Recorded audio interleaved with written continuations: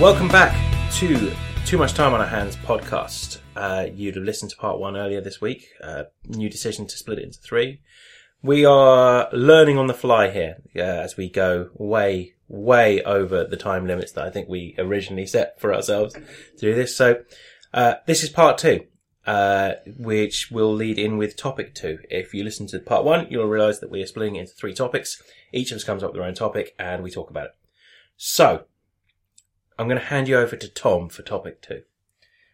Topic 2 is a subject quite dear to my heart, being a fan as I am of the original Alien films. I'll call it the original trilogy, Aliens 1, 2, the Alien films 1, 2 and 3.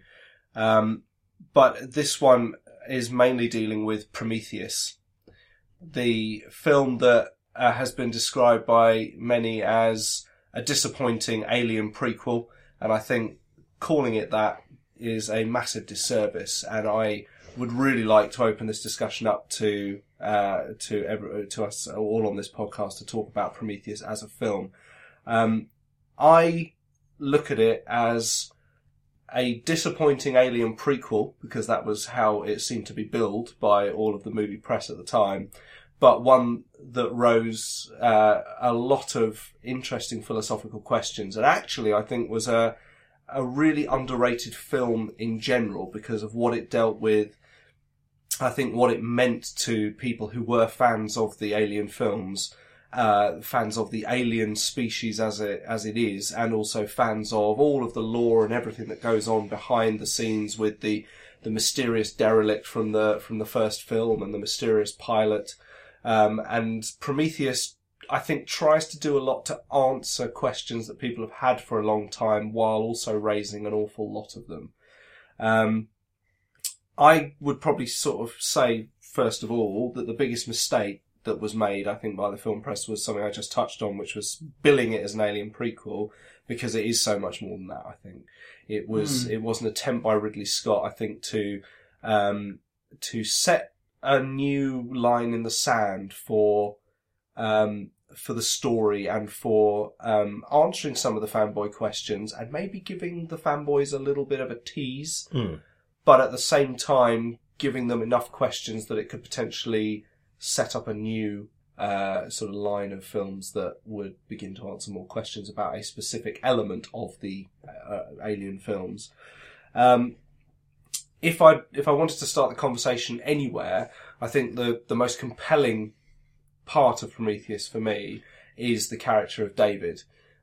He's probably one of the most, well, to be honest, there's this fantastic animation that I saw which was entitled David in Prometheus, and just showed all the other characters in the film just staring at him while he touches everything at random, just touching everything and you know, appearing almost completely unapologetic for all of the chaos that he seems to cause throughout the film. But he is interesting in the sense that actually you realise by the end of the film that not only has he been completely servile to the incarcerated Weyland, who is he's in cryogenic freezing, hidden on Prometheus, and has kind of been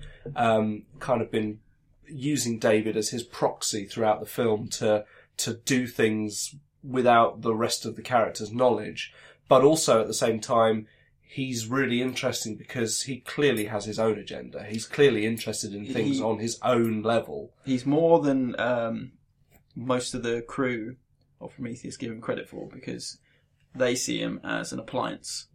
But we as the audience get to see, you know, the window into his kind of soul, where we see that he has a true kind of, sentience is the right phrase yet.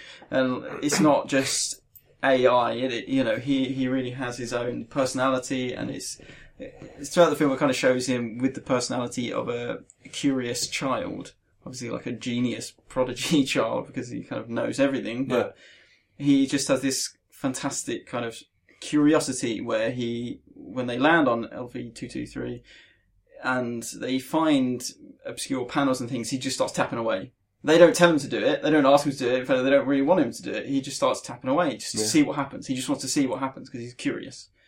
And I really love that aspect of his character. And the way at the start, the way the film, early on in the film, shows him while everyone else is asleep, and obviously he's kind of taking care of the crew, he's watching films. And he even looks into kind of memory banks and things, doesn't he? He watches their dreams. Yeah. Yeah. And it's just fascinating because... And Laurence Olivier films. Yeah, exactly. The Trick, William Potter. Mind that it hurts. But it's brilliant because he's trying to... Yeah. What do you think he's trying to sort of do there? Well, like I said, I think at the same time as he is fully aware that he's programmed to follow Wayland's orders and to progress the expedition to LV-223 in a very specific direction, which is Wayland's desire for extension of his own life and meeting his creators to find a cure for the disease and old age that is obviously nearly killing him. Yeah.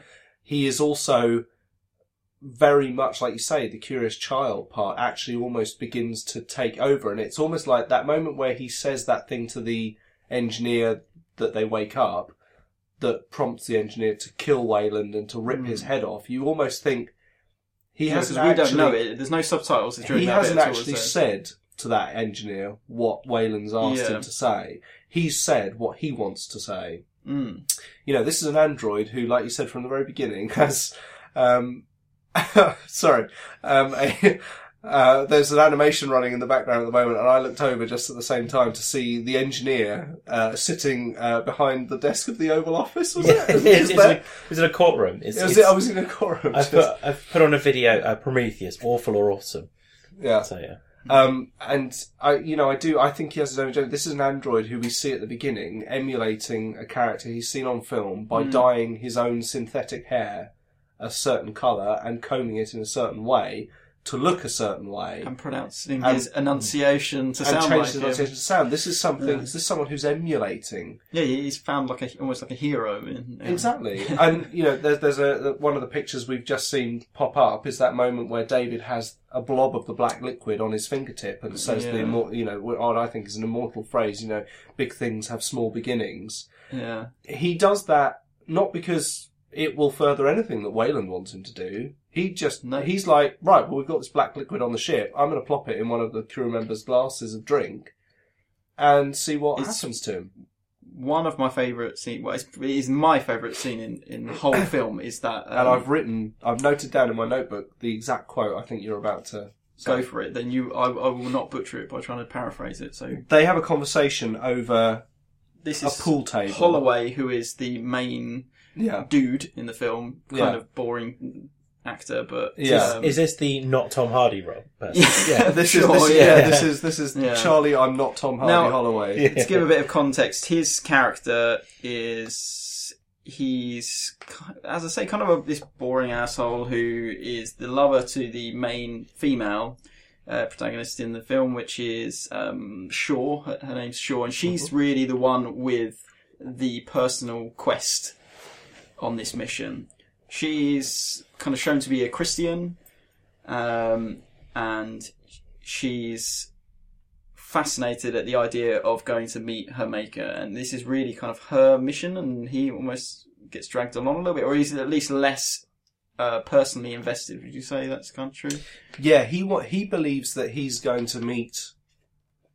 Well, I mean, from my point of view, I think he believes he's going to meet an alien species that either created Earth or in his mind had something to do with us as a species. I don't think he ever anticipated that once they got there they would find that not only did these people create them, but they created us from themselves. He's kind of arrogant.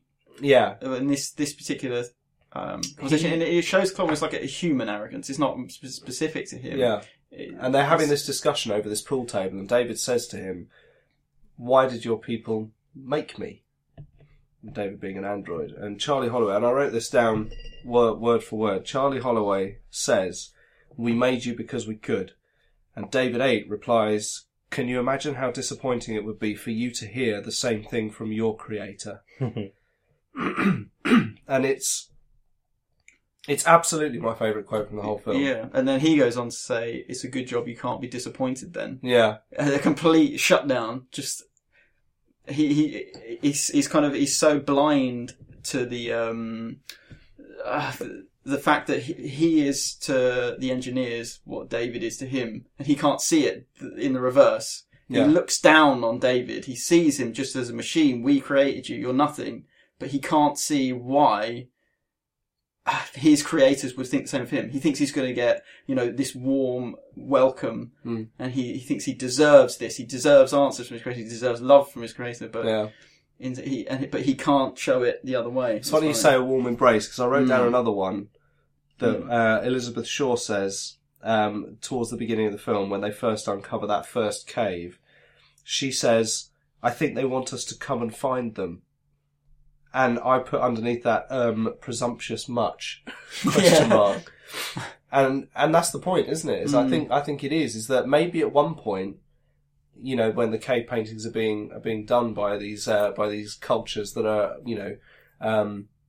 holding the engineers up as their sort of god beings. Yeah, this is basically how the film starts, is that it shows, somewhere, I think it's the Isle of Skye or somewhere, isn't it? Someone finding a cave painting, and it is a constellation, and effectively that's the whole basis for them going on this mission. Is they kind of figure that this constellation is an invitation, like you're saying, from the gods.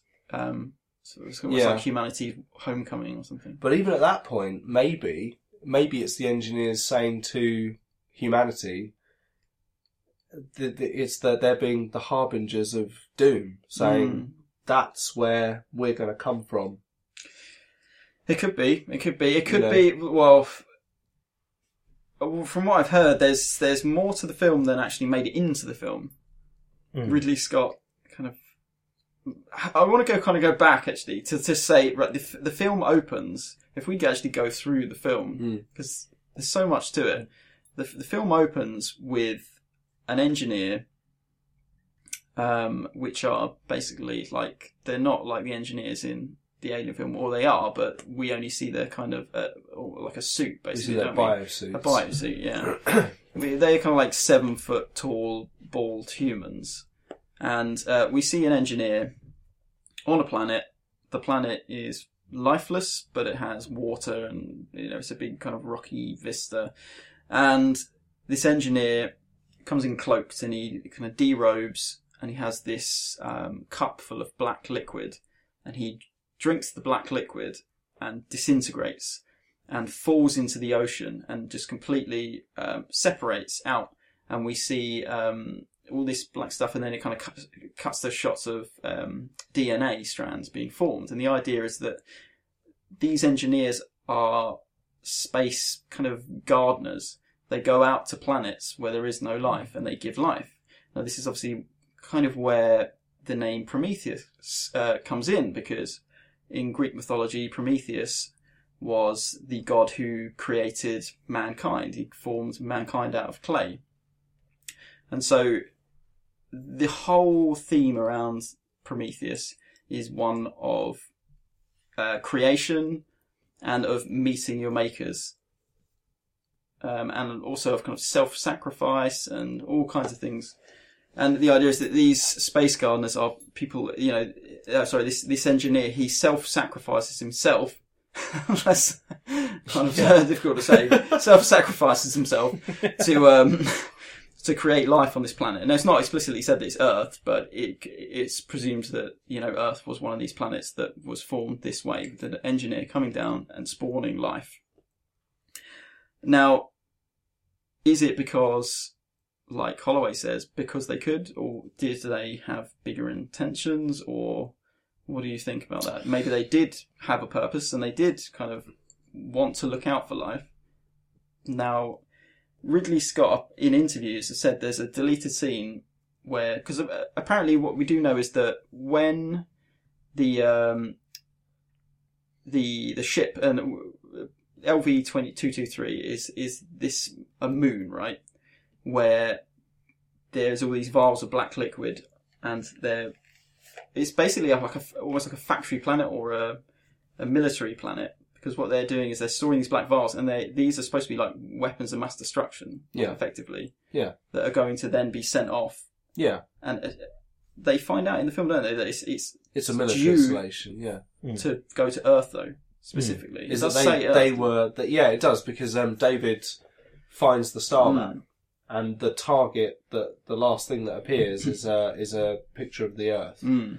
There is a thing that I saw where I think it was Ridley Scott, was saying that the engineers, up until the point where they decide to launch the bombers from LV-223, are relatively happy with humanity. Yeah. But that one of their kind is... This is what I was getting to. Yeah, one of their kind, as they have been throughout human history, is seen as a prophet. And this particular prophet, this particular one is seen as Jesus. And Jesus, the engineer, whatever it is, gets crucified. And that's the point where the engineers decide, well, that's it. Enough is enough. Humanity. This is getting out of hand. Yeah, they've killed one of us. We're their masters. We're their creators. That's it. They're a failed experiment. We're gonna carpet bomb their planet with the black liquid. And because of what's happened with the black liquid before, we know that they'll just probably break down, disappear into the water, and then new life will rise. And we'll see what that's like. Is what I imagine it's going to be like. So. That's the bit that kind of stuck in my mind. So obviously what happens is they were just about to launch their attack on Earth. And about to basically do a Noah's Ark. Well, not a Noah's Ark, you know what I mean? The rapture, whatever. Exactly, the 40 days and 40 nights of flood. You know, they were going to do that, and they lost control of their liquid. Someone got infected with it, and that's it. The last one that you see, we eventually meet at the end, who's been in cryostasis ever since that happened, has been there because there is no one else to wake him up. So it's the Prometheus crew who wakes him up and this is the thing that I love about this film is that it raises really interesting, deep philosophical questions. Because I mean, so often people are so preoccupied by this idea of is there a God or isn't there a God? As if it's like a black and white thing. And this film asks, okay, what if there is a God, inverted commas, but it doesn't like you? It doesn't want anything to do with you. In fact, it tried to kill you. It just it failed. Yeah. And it's just a thing that I think, like human beings, it's like an uncomfortable question to ask someone or to kind of put to someone.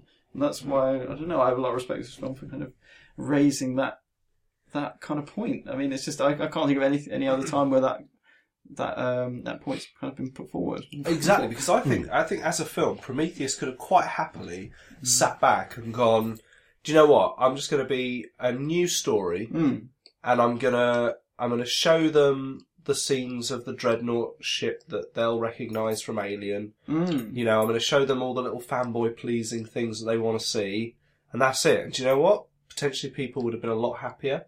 I think it's because of all the philosophical questions that it immediately became a binary thing. You either like it because it did that, or you hate it because it did that. I think But there are things about Prometheus that I don't like. Oh, of course. There are of course. It's a flawed film. There's no doubt. I mean, let's talk about the good things are amazing visuals. Yeah. It's just, it looks amazing. The set design, the CG already holds up. Rooney Mara. The suit. Lover. It's Noomi Rapace. Oh, Noomi Rapace. Yeah. Who am I thinking of? Oh, I'm thinking of the actress who played Elizabeth Sander. From the American version of the... Thanks, man. Spoiler warning, Tom's a cretin. No. I think the film's well paced. It's got some strong characters, some not so strong characters. Yeah.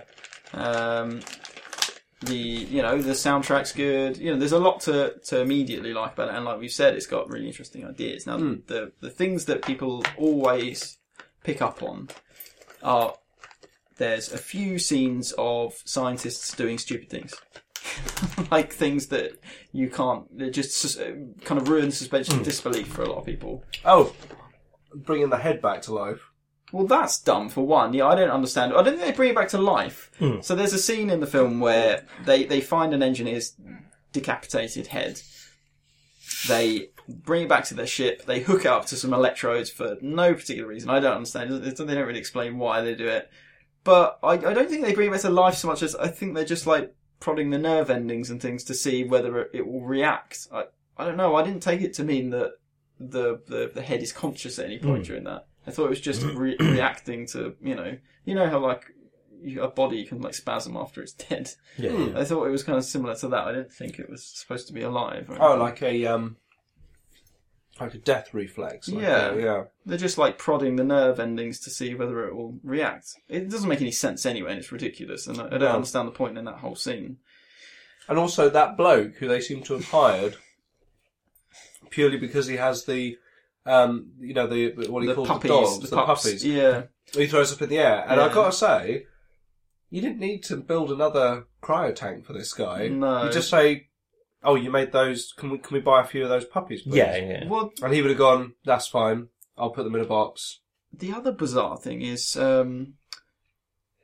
when they've all been woken up and they get taken out Are you into going to some mention shitty the American hall. accent that disappears? No. Okay, Who's American I'll talk- accent? The guy that was in that film, in that TV show, Pete versus Life. Yes, it does, doesn't it? Yeah. He has an American accent. The guy with the long hair. You know, there's that guy with the tattoos glasses. and the shaved head. Yeah. Well, You're the talking about guy- Rafe, Rafe, whatever his name is. He has an American accent at the beginning of the film that slowly just sort of disappears. Yeah, well, he is English, that guy. Yeah. Because he's But why was he an English guy acting as if he had an American accent, who then loses it when he gets... Because when he's getting killed, he's just like, "Oh gosh! Crikey now! Oh God, my arm!" Well, he's in Shaun of the Dead, isn't he? He's the kind of... You got red on you. Yeah, I thought we weren't allowed to make personal calls. Yeah, mate, munted. Yeah. You got red on you. Yeah. I was talking about they dragged them out into the, with a few kind of foldable chairs and plug them down, and then where they have that kind of hollow speech by Wayland and whatnot. Yeah. But then the first thing Vickers said, Vickers is Wayland's daughter, and she's kind of in charge of the mission. Fit as Charlene Theron. Yeah.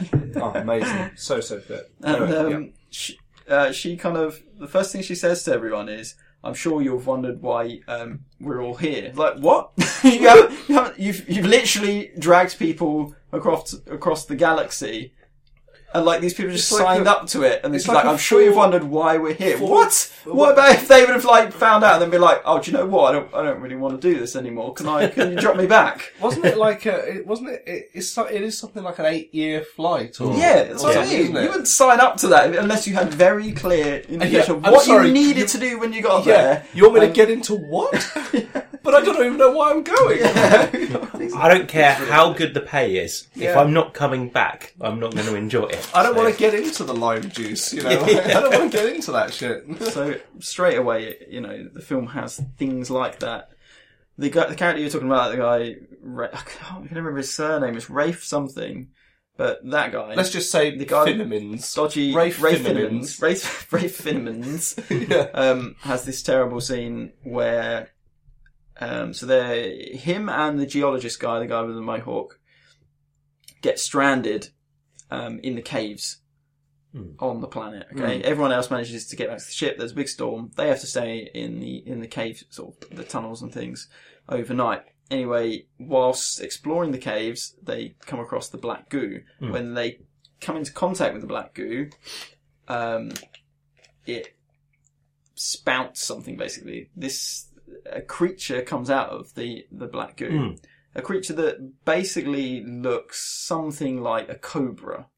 Yeah. Now, we're not is- stupid. It is one of the worms Yeah. that they saw previously when everyone is yes, in there. It's one of the worms. It's a hyper-evolved version of that worm. This is one of the theories, is that the black goo in the film, it's never explained in the film, but lots of people have kind of deduced from everything that the black goo is this hyper-accelerant and that basically kickstarts evolution in some way, right? So at the start of the film, we see the black goo kickstart life, but then in other times it will do other things. So to this worm, like you're saying, the worm hits it and it causes it to kind of turn into this, much larger fanged creature that's capable of something a lot more dangerous, basically an ultra evolved version of what it was before. Mm. And anyway, this thing pops out of the ground, and this scientist, in inverted commas, rather than thinking, wow, let's leave that the fuck alone, decides to think, hey, that little guy. And he starts petting it on the trying to pet it on the head. And even when this thing starts basically like hissing and like looking like a cobra ready to strike, like terrifying, if you saw something you did recognise like that, you would stay well away. But no, he decides to keep persisting and going, it's alright. Fair enough if it had evolved into like a fluffy bunny looking creature. Yeah. I can forgive him for thinking, do you know what, that looks so cute, I've just got to pet it. Something that looks like Cousin It. Yeah, this thing doesn't look cute. It looks horrific and terrifying. The horrendous but nevertheless, penis monster with a vagina. Yeah. Exactly. Yeah. So he tries to pet it. The thing grabs onto his arm, snaps his arm, in a really quite horrific scene. Snaps his arm completely in half. And then burrows into his suit. It burrows into his suit, and then I can't remember what happens to him after that. So that's one of the times where people do stupid things. There's another time where Holloway, for some reason, they see on the readings that the air, there's an atmosphere and it should be technically breathable. He takes off his helmet. Now, to me, that seems fucking completely dumb. Because even if your kind of thing says, you know what, it's breathable, don't take the chance. You've got a spacesuit, just leave it on. Not to mention, like, what if there's, I don't know, like some space mosquito that's got some deadly strain of, like, I'm dead. Yeah. Oh, I'm dead. You just don't know. It's just like you're dealing with the unknown. Yes. And then, a little bit, I'm kind of going backwards here, but there's the bit before they leave the ship, the guy, it's like, I think it's Shaw turns to one of the crew members who's carrying this big fuck off gun, which is very sensible, and says, what's that? And he says, a big fuck off gun. And then she says, this is a science expedition, we don't need guns. And he's like, well, you're lost, kind of thing. So I guess I'm not going then. And, it's just dumb. Just take it just in case, Yeah. Like, what's the worst that can happen by taking a big gun? There is a very good bit, where, another one with David and Charlie Holloway, when they're going down the ramp for the first time wearing the suits, Holloway turns to David and says, why are you wearing the suit? You don't need it. And David effectively says something like, I'm designed to be as close to human as possible. If I wasn't wearing a suit, it wouldn't work. Yeah. And Holloway says, they're making you pretty close, huh? And David H says, not too close, I hope. Yeah. That's brilliant, yeah. And I think that's a great one as well. That's a proper David put down. I think that's the sort of the first put down that David gets in, and probably why Holloway is such a dick to him later with the whole, it's a good thing you can't get disappointed. I think that sort of starts the animosity a bit there with David saying, well, I hope not too close, kind of insinuating, well, I hope I'm not like you, because you're a bit of a boring twat well, this with is the funny stupid haircut, and you should just fuck off back to Earth. And not be Tom Hardy on Earth. And not be, in inverted commas, Tom Hardy-esque. Yeah. But he, You ponce. You utter ponce. It's a funny sort of role reversal. You are cuntiologist. Sorry. It's a funny role reversal with David where he almost looks down on humans. Even though he comes from humans, he kind of almost has a bit of a god complex himself. Where... Did you get that vibe? Where he is better than... Yeah, he feels superior. Yeah. He's better. He's faster, he's stronger, he's longer living than them. He can't tire. Although, actually, I did read a book a long time ago called The Aliens Colonial Marines Technical Manual. Yeah. Which is probably one of real page turner. Real page turner, like lick your finger and you're gonna, just flick away. And it says that synthetics, while they'll last longer than humans and they're able to do more under stress and blah, blah, blah, blah, blah, they are more fragile than humans because, of course, they're not, muscles and skeleton and like proper bone. They're kind of a sort of ceramic carbide skeleton being held up by kind of liquid-filled bladders and things like that. Right. Like, have you ever watched Futurama? A bit like Kif, who is basically liquid-filled bladders holding up his body. That's why they call him Squishy Alien, the whole time. But I think intellectually he sees himself as their superior. Yeah. Because he's, just the interactions he had with them, saying things like, can you imagine how disappointing it would be for you to hear the same thing from your creator, even though it's written down in a script, and, Michael Fassbender is just saying it because it's written down. The point is that people in TV shows and stuff like that always sound more intellectual than us. Like, you watch The West Wing, where on earth have these people come from? Where the fuck have these people learned to have conversations without ever stopping to go, or wipe their nose, or breathe in, or moisten their mouths, or something like that, or kind of gone, yeah, but it was like that time I was with Phil. Oh, no, not Phil. Dave. They always say the right thing first. They always have very fast conversations. But I think David comes across as just intelligent. He's an android. He's not going to make mistakes like humans do. He's not going to pause for breath. He's not going to catch a breath or accidentally swallow a bit of his own saliva the wrong way and kind of go, well, it's a funny thing you... I'm sorry, I forgot what I was talking about. He's just saying stuff. He is smarter than us. He knows that the thing that is going to antagonize Holloway the most is by saying something like that to him. Do you think he's basically using the whole crew? Do you think that's...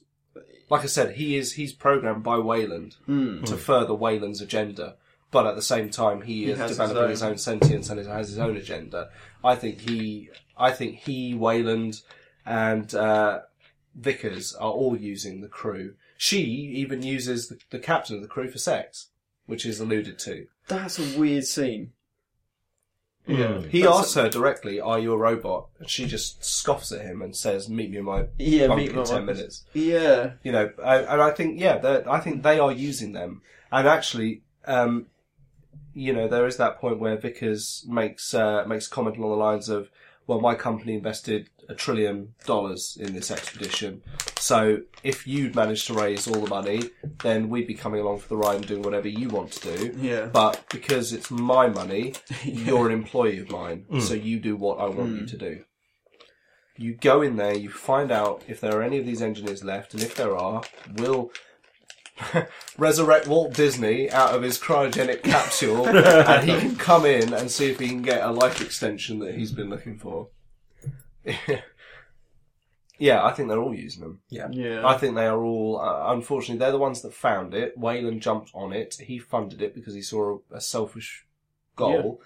But I think David, because he's the innocent kind of, childlike curiosity, I think he drives the film in the direction and the plot of, he drives the expedition in the direction it goes. And I think he begins to see Wayland's goals as stupid, as pointless. Because, of course, all evidence points to the engineers having created humans and seeing them as a failed experiment. Why on earth are they going to want to want to save someone like you? The very most we can hope to get out of this now is maybe finding out more about the engineers. That's it. Nothing else is going to happen. Yeah. All we've done is prove that there is life other than us. In a small way, David kind of gets his own chance to create life to be a creator, by spiking Holloway's drink with the black goo. Yeah. Which, it makes no kind of hesitation in doing. He puts this hyper evolutionary accelerant into his drink just to see what would happen, and effectively he kickstarts all the kind of shit going down that occurs from that point onwards, including when Fifield smashes into the hangar with his massive inflated head. Gets burnt and sort of like pretzeled, and then still comes back to life and starts smashing the place up again. Yeah. Sorry to trivialise it, but yeah, you know what I mean? He does, he sets it all in play. See, the thing, we've just seen again, that there was a picture of the constellation that appears in all the pictures. Now, in the previous podcast, I made a comment about Obi-Wan Kenobi and Yoda looking at a star map, which had no writing on it or anything, but yet that is their sort of primary navigation tool, and they seem to know where they're going all the time. And even in The Force Awakens, they have that star map that leads them to Luke Skywalker. There's no writing on it. There's no "you are here." There's no make a jump to that bit, then make a jump to the next bit, and you'll get there eventually. Prometheus it starts from the same convoluted thing. There is a picture of some circles that they say is a constellation. Now, look, you look up into the sky in any quadrant, I guarantee you'll find a cluster of stars that looks like that. Yeah. I think that is the biggest chocolate-flavoured MacGuffin that we have in this whole film, is that they are following a collection of circles that in theory could look like any collection of circles. Yeah. They've effectively, what they've done is they've launched this $1 trillion exodus out of our solar system. There, see, inflated head. Yeah. Of our solar system towards what they hope is going to be the constellation that they've been seeing on cave paintings. Yes. The funny thing is, I've just thought, why would the constellation point to LV-223? Yes. That is what exactly my point. reason would there be for that? If that was where they made the black goo, maybe the engineers at the point before they hated us were going, Maybe it's not for us. this is where you came from. And maybe it was meant to be humbling to humans. Maybe it was meant to be we made you. Well, maybe it wasn't. We made you over there. Maybe it wasn't even meant for humans to understand. Maybe they didn't think human beings would get that far, that they'd be able to fathom, or to be able to at least leave the planet. Because I'm just thinking, it's just such a why that planet? Because it's not the engineer's home planet. If it's just a military installation, maybe it was just almost like a maker's stamp or something to say, this batch came from here. Yeah. If a bunch of other engineers from whatever other side of the galaxy they were in came along, they could have gone to that cave and been like, this is Baz. Ted. Yeah, Ted. Ted, You can tell. You can tell. Look at these days. Ted always draws that shit all over the walls. Classic. That guy. Ugh. Making humans. So, and if you go to the point that maybe they weren't, the humans in it aren't supposed to be able to leave the planet, you can go back to the fact that they were sending a ship over here to destroy us, and maybe there's like a hard reset every so often when we turn into pricks. Yeah. So it's or when people turn into pricks and then they reset life. So they sort of touched on that with the Alien versus Predator storyline. Okay. You remember they were saying that the pyramid they find under the ice has a lot of hallmarks of certain cultures that have disappeared throughout human history. Yeah. And they say that it's the Predator's self-destruct device that has wiped out these civilizations. When the alien threat after they released them all from the inside of those pyramids became too much, and they had to use their nuclear wrist things. Is that's what wiped out these civilizations? Well, potentially you could sort of go, well, maybe that's what the engineers were doing. Maybe the engineers were wiping out these civilizations, going, well, the Mayans were shit. And their calendar's a bunch of bollocks, let's get rid of them. These guys are just wank. Let's just drop an egg of this black liquid stuff down there and just get rid of them. Get Sheila from Requisitions to get you a pod and we'll go and just get it out. The point is though that it comes back to that scene. I guess why did they create us? Because they could. We're not special. If we step out of line, they're just right, done. So the implication, though, is that if, is the way they created us the way they do it on every planet? Is it a designated engineer goes off there with his little cup of black liquid and disintegrates himself? Because surely if that was the case, then they would create humans. But maybe it's just humanoid life. It could be that he was somewhat of a rogue engineer. Where have all the other species of animals come from? Like the dinosaurs? I think the idea is that bit of water that he kind of sunk into and created life. I guess that's like primordial soup, where all life is created, and eventually human beings are born of it. We're all basically from the same origins, aren't we? Everything living on Earth. Even giraffes. That's science. Yeah, I don't know. I guess so. We've all got like lungs and vertebrae, and we're not that dissimilar, really, in the grand scheme of things. Well, You say stand me and a giraffe next to each other. And, but if you look at the skeletons, I can't tell which one's which. Like, most kind of mammals and things are all pretty similar, really. Like in terms of the way we function, we have lungs and hearts and blah blah blah. I don't want to get too deep into that kind of stuff. But then my point was that maybe this engineer was like a rogue engineer, because then that would tie in with the name again, Prometheus, because Prometheus was just like a one-off. He created life, and the idea is that he was kind of punished by the other gods, not for creating life, but when he gave them fire. So when he gave them the ability to create fire was something that was supposed to be kind of that only gods could do. And Prometheus gave mankind the ability to do that.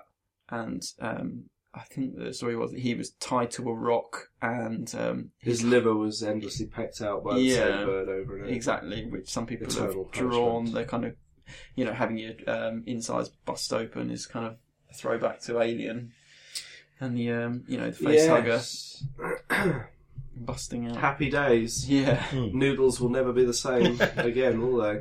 But I think Prometheus is a film that people will love to shit on, because it has those flaws. It has the kind of awkward scenes, it has some crappy characters, it has some silly moments, like the bit we haven't even mentioned where Vickers can't run sideways to escape the big rolling thing. There are some dumb things about it, but overall it's a very intelligent film that comes up with some great ideas. It's got some fantastic scenes in it. Like we said, it looks great, sounds great, paced well, all this stuff. It's got David, which is like enough for me. Yeah. So I think it's a grossly underrated film. I do as well.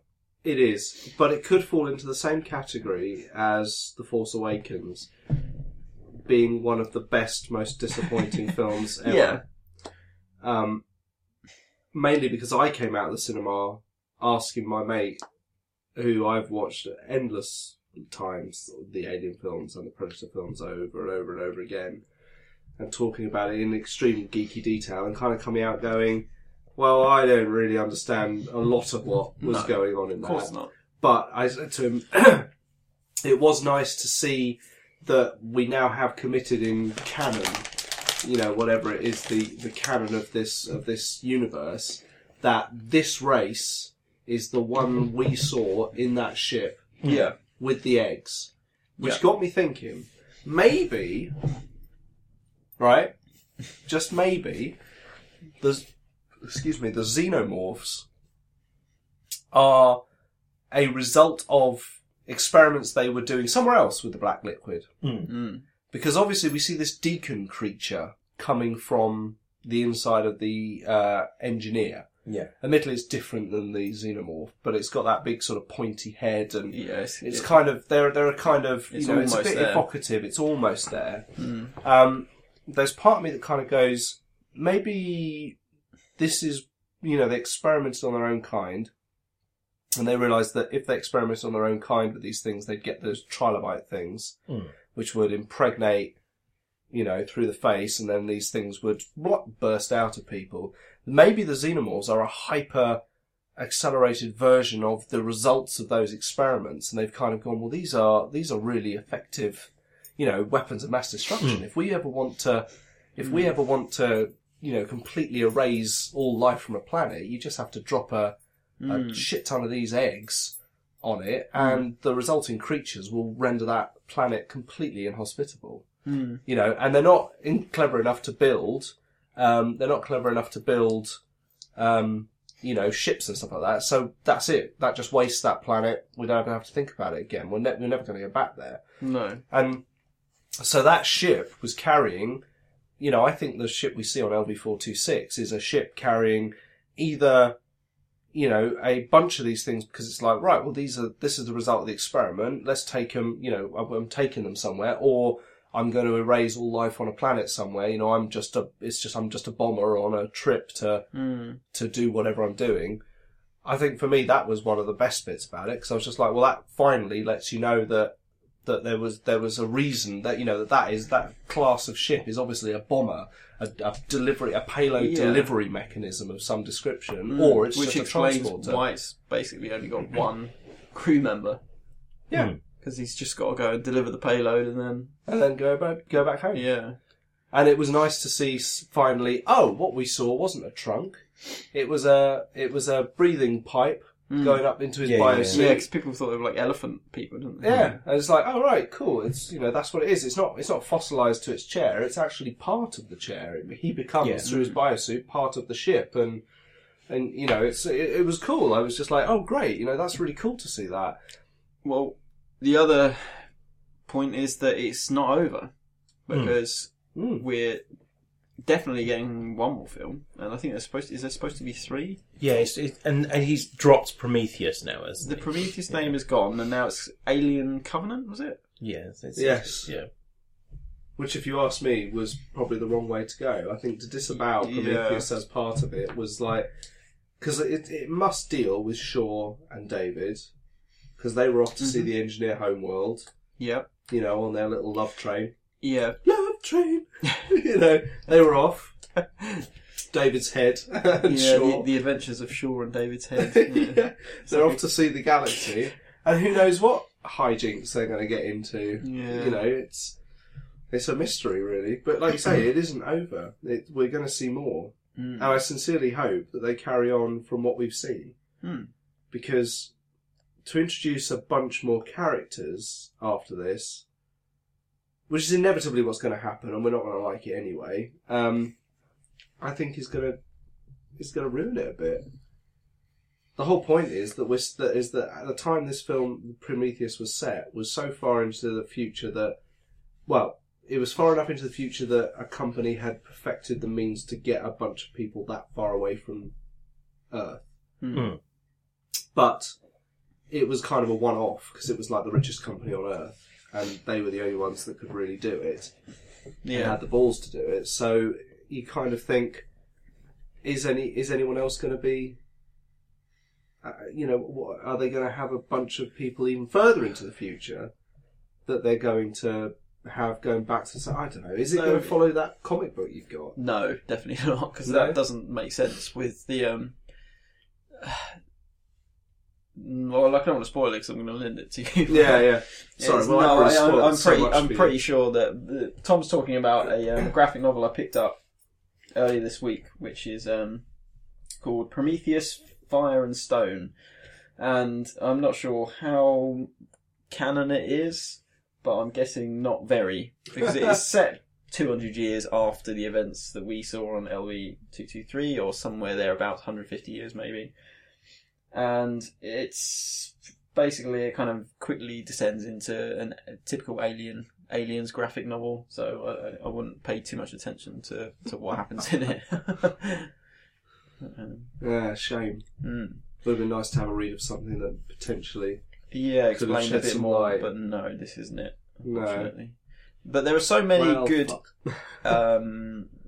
essays and breakdowns of the film that people have done, and lots of people have different theories, but lots of people talk about the same kind of things we've been talking about today and reiterate the same points. And, you know, this is, to be honest, this is where I've kind of got most of my opinions from reading a lot of these. You know, coming out of the cinema, I enjoyed the film, but, you know, did I understand it on all these kind of different crazy layers and levels? Not really, no. You pick up the odd little thing here or there, but then when you go away and you read other people's thoughts and you start to collate them, and people start to tell you about the kind of Greek mythology that all this ties in with, and interesting ideas like that, and it all starts to piece together and make sense. And for me, it's certainly like massively helped in my appreciation of the film, going and reading like very in-depth breakdowns. Potentially that is maybe one of the causes of its lack of popularity. Oh yeah, for sure. Because actually an awful lot of the stuff that you could do with knowing about the film and what's going to happen, you won't find out in the film. No. It's one of those films that kind of snubs its nose at you and kind of goes, you can watch me, you might enjoy me, but you will get a lot more out of me if you go and read all this stuff over here. And actually gives you a reading list, and sort of goes, if you read this, you can understand a bit more about what happens in this scene. And it's kind of a bit cheeky. It's a bit kind of, you take from this what you want.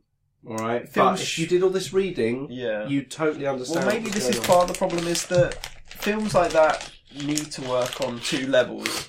They need to be an entertaining film with the added depth or the layers of depth that you can then go away and talk for, years and years about. Like, the Aliens films are that. Like Alien, you can find like crazy long essays on the original Alien, talking about all the kind of Freudian stuff and all kinds of things really. But I guess the point is that Alien just works on a very basic level of it. It's just a great film from start to finish, and Prometheus doesn't quite have that. Doesn't quite stand on its own 2 feet like that. No. Well, Alien stands on its own 2 feet as basically a haunted house film. It's essentially the same. Film, it's essentially the same premise as a haunted house film. You've got something in this house that's terrifying, and one by one, people are going to die until someone figures out how to solve the problem. But that doesn't actually solve the whole problem in the end, as it turns out. No. But ultimately, I'd rather have more films like Prometheus, where someone has tried, but not 100% succeeded in trying to make something that's got intelligence, got depth, got stuff to talk about, got stuff to overanalyze, rather than just another popcorn munching summer blockbuster. Yeah. Yeah. And as you say, the character David makes the whole film pretty much. Yeah. And it's such, and that's nearly everything that you read, nearly everything that you can look into will focus on him. Because he is the central figure, and he's so hard to read just by watching the film. And very well acted, obviously, by Fassbender. He's a great actor, isn't he? Michael Fassbender, definitely. Yeah. I can't actually remember a film I've seen him in where I haven't thought he either saved it. Even Frank, if you've seen the film Frank. That's meant to be amazing. I haven't watched that. That's meant to be, I love it. I think it's brilliant. You don't see him. But he's got a big papier-mâché head over his head. Oh, like Frank Sidebottom. Yeah, and even that doesn't stop him from acting better than a lot of other actors. Yeah, he's good, and he's really hunky as well. There's a term that I think it was Empire came up with, and I can't remember what the exact percentage is, but there was an article on Nathan Fillion, someone who I love, a huge Firefly fan, but he's been in a lot of bad films as well. And what they said is those films are bad except for Nathan Fillion's in it, and they go. And it was something along the lines of, I think it's like 27% or 23% or something like that. Nathan Fillion makes films 23% better. So just by being in the film, he makes the film watchable to a certain extent. And I think Fassbender's probably in the same category as that. He makes films better just by being in. He could be in a complete cowpat of a film. And as it turns out, he seems to have a very good agent in the terms of the roles he's playing. But he makes bad films better, and even I think even Prometheus' biggest detractors would say that Fassbender puts in a hell of a performance in that. Yeah, I've never heard anyone say anything bad about David. It's always about the script. It's just for some people that's too much, pushes it over the edge and say ruined, terrible film, can't watch it. For other people, they can look past it and appreciate the good things about it. Well, I think the thing is, if you're an Alien fan, there's going to be things in it that you're going to enjoy. Yeah. I think there's going to be things that you're going to enjoy from the outset. If you're like me, you'll be obsessed with the idea of synthetic humans, and Ash remains a personal favourite character of mine. Bishop is great because he's, because he's a bit of a hero, but Ash is brilliant because of the idea that no one knows he's a synthetic until the point where he finally decides to, well, as we find out in the next film, the 128.2s always were a bit twitchy. That can never happen now with our behavioural inhibitors. Yeah. It turns out that actually he's a sort of a prototype model, an android sleeper agent inserted onto the ship as a human, to pose as a human as much as he can. And actually, once you've seen the film once and you watch it again, the original Alien this is, you see a lot more in Ian Holmes' performance that gives you this, like, oh my god, you can just see this android in its head is thinking, everyone else is stamping their feet and rubbing their hands together because they're cold. I'm going to do it too. And you can see the sort of sideways looks. Like that moment where he walks into the science blister when they all disappear off to go and see the derelict.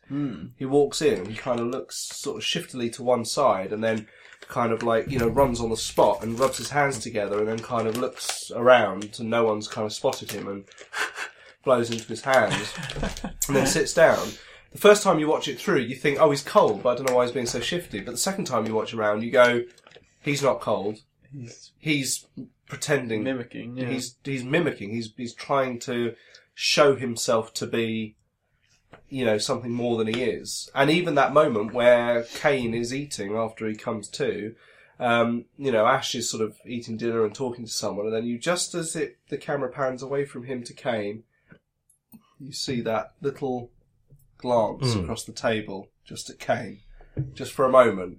And the first time round, I didn't notice it. I literally just saw the camera was panning across the other characters and kind of settled on Kane.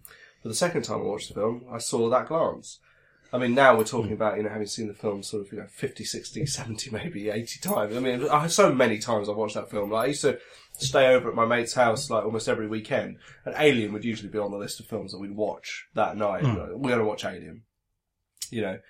And I like about Ash is that he also his solutions to the problems that they encounter are always just enough to look like they're going to be effective, but never enough to actually be effective, which is a clever sort of way of doing things from the android's point of view, because it's like, well, I've created a motion detector that works on, micro changes in air density and things like that. It's like, well, that's not really that helpful, but I guess it's kind of helpful. It gives people just enough hope to keep trying to look for the alien so it will kill them. Because, of course, his, priority one, bring back life form, all other priorities are rescinded, and that's what he's trying to do.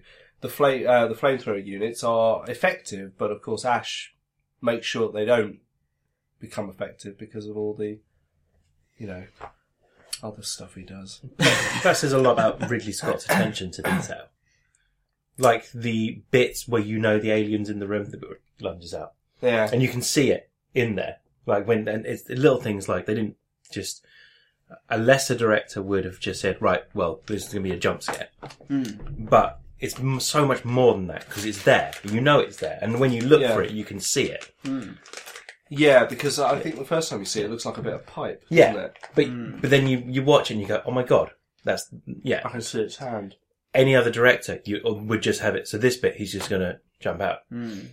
Yeah. Attention to detail is key. And I think that Prometheus will play a far bigger role in the universe in terms of when all the cards are on the table. I agree with you.